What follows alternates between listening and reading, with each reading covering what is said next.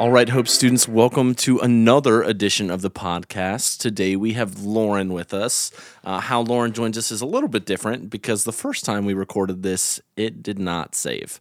So Lauren is going at it again for the first time ever on the Hope Students podcast. We're trying this one more time. Lauren, what do you have to say?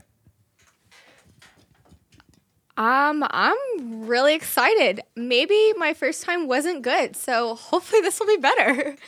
And it'll sound better than it did the first time. Yes. No, it was great the first time. It'll be great again. Hope students are in for a treat. Lauren, I'm going to ask you a big question.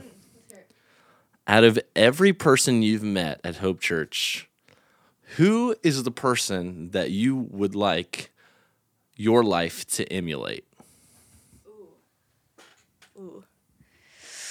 Ooh, this is a hard because I've met some really incredible people. I think one person that's really stuck out to me has been Katie Nielsen. She just leads with such good, she has such great leadership and has just poured into our lives in ways that I didn't even know. But now as I reflect on the summer, I've been like, wow, this has been really awesome. So I would love to be able to lead like she does one day. That's a great answer. I would have gone with Alyssa Lineberger. Alyssa, if you're listening, I'm sorry. I don't. Host mom! That's my host mom! I know. Just kidding. We talk about how great you are all the time. I just need all of Hope Students' podcasts to know. Oh, podcast. Of course, Mark. But you don't want to emulate Mark. That seems different. But yeah, I mean, Mark is great too. It's just Linebergers. Alyssa and Mark, shout out. So, all right, Lauren, let's go ahead and take it away. Round two. All right. So during my talk, I talked about next steps and how next steps look different for all of us. But I know that the Lord calls us all to get out of our comfort zone and take next steps. So when I was growing up, one of my favorite summer activities was to water ski. I learned when I was around 10. And so we had these little kid skis that we learned on. And eventually I got to adult skis because I realized I can't ski on little kid skis when I'm 16 years old.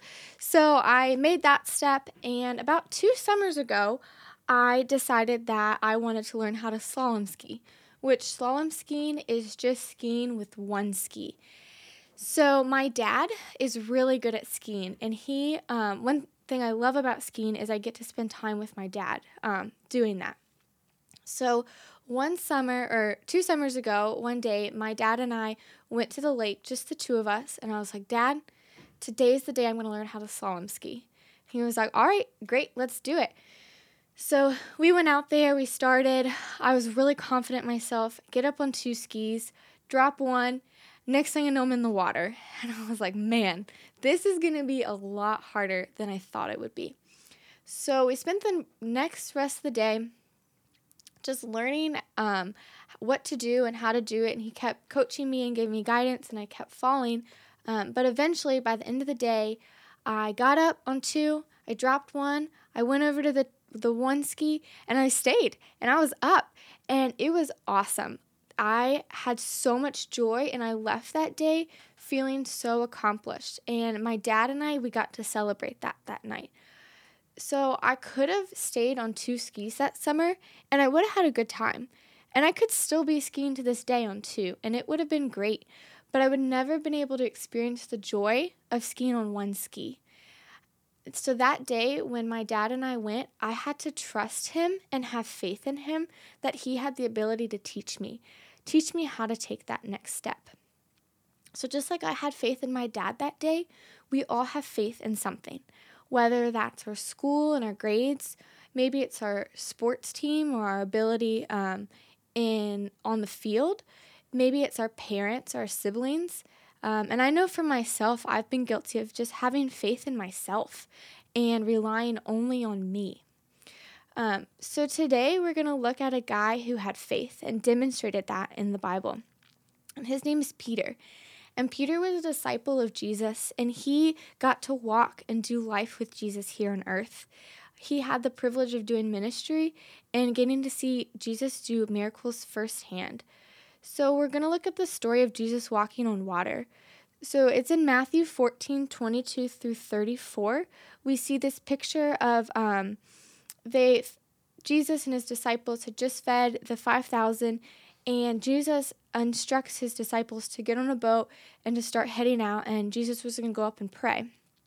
So then Jesus is praying, and around 3 o'clock that morning, Jesus decides that it's time for him to get on the boat.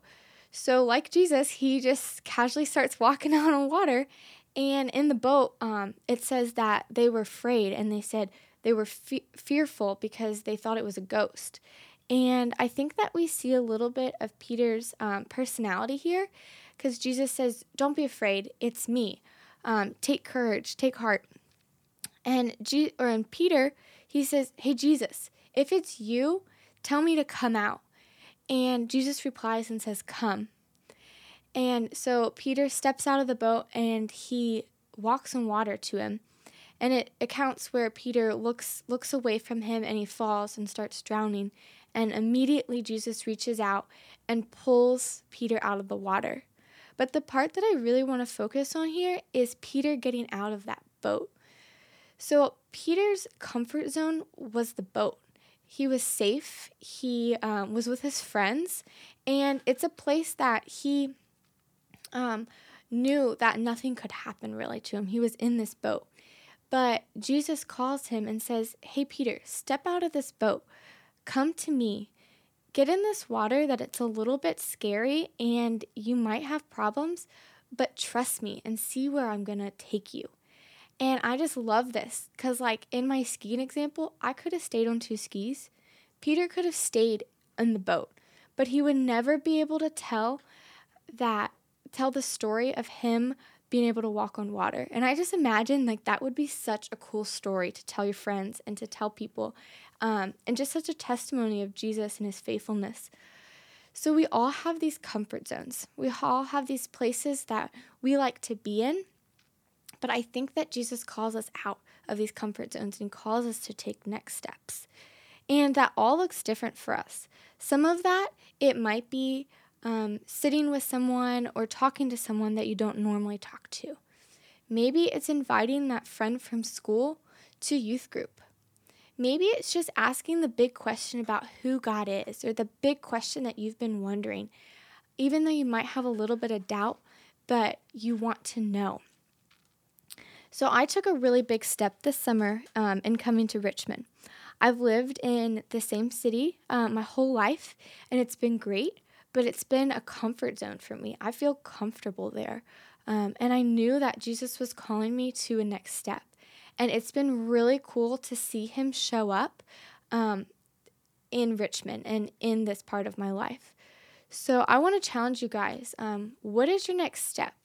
What is it that you're feeling that the Lord is calling you to that might be a little bit scary and uncomfortable, but you know that you're supposed to do?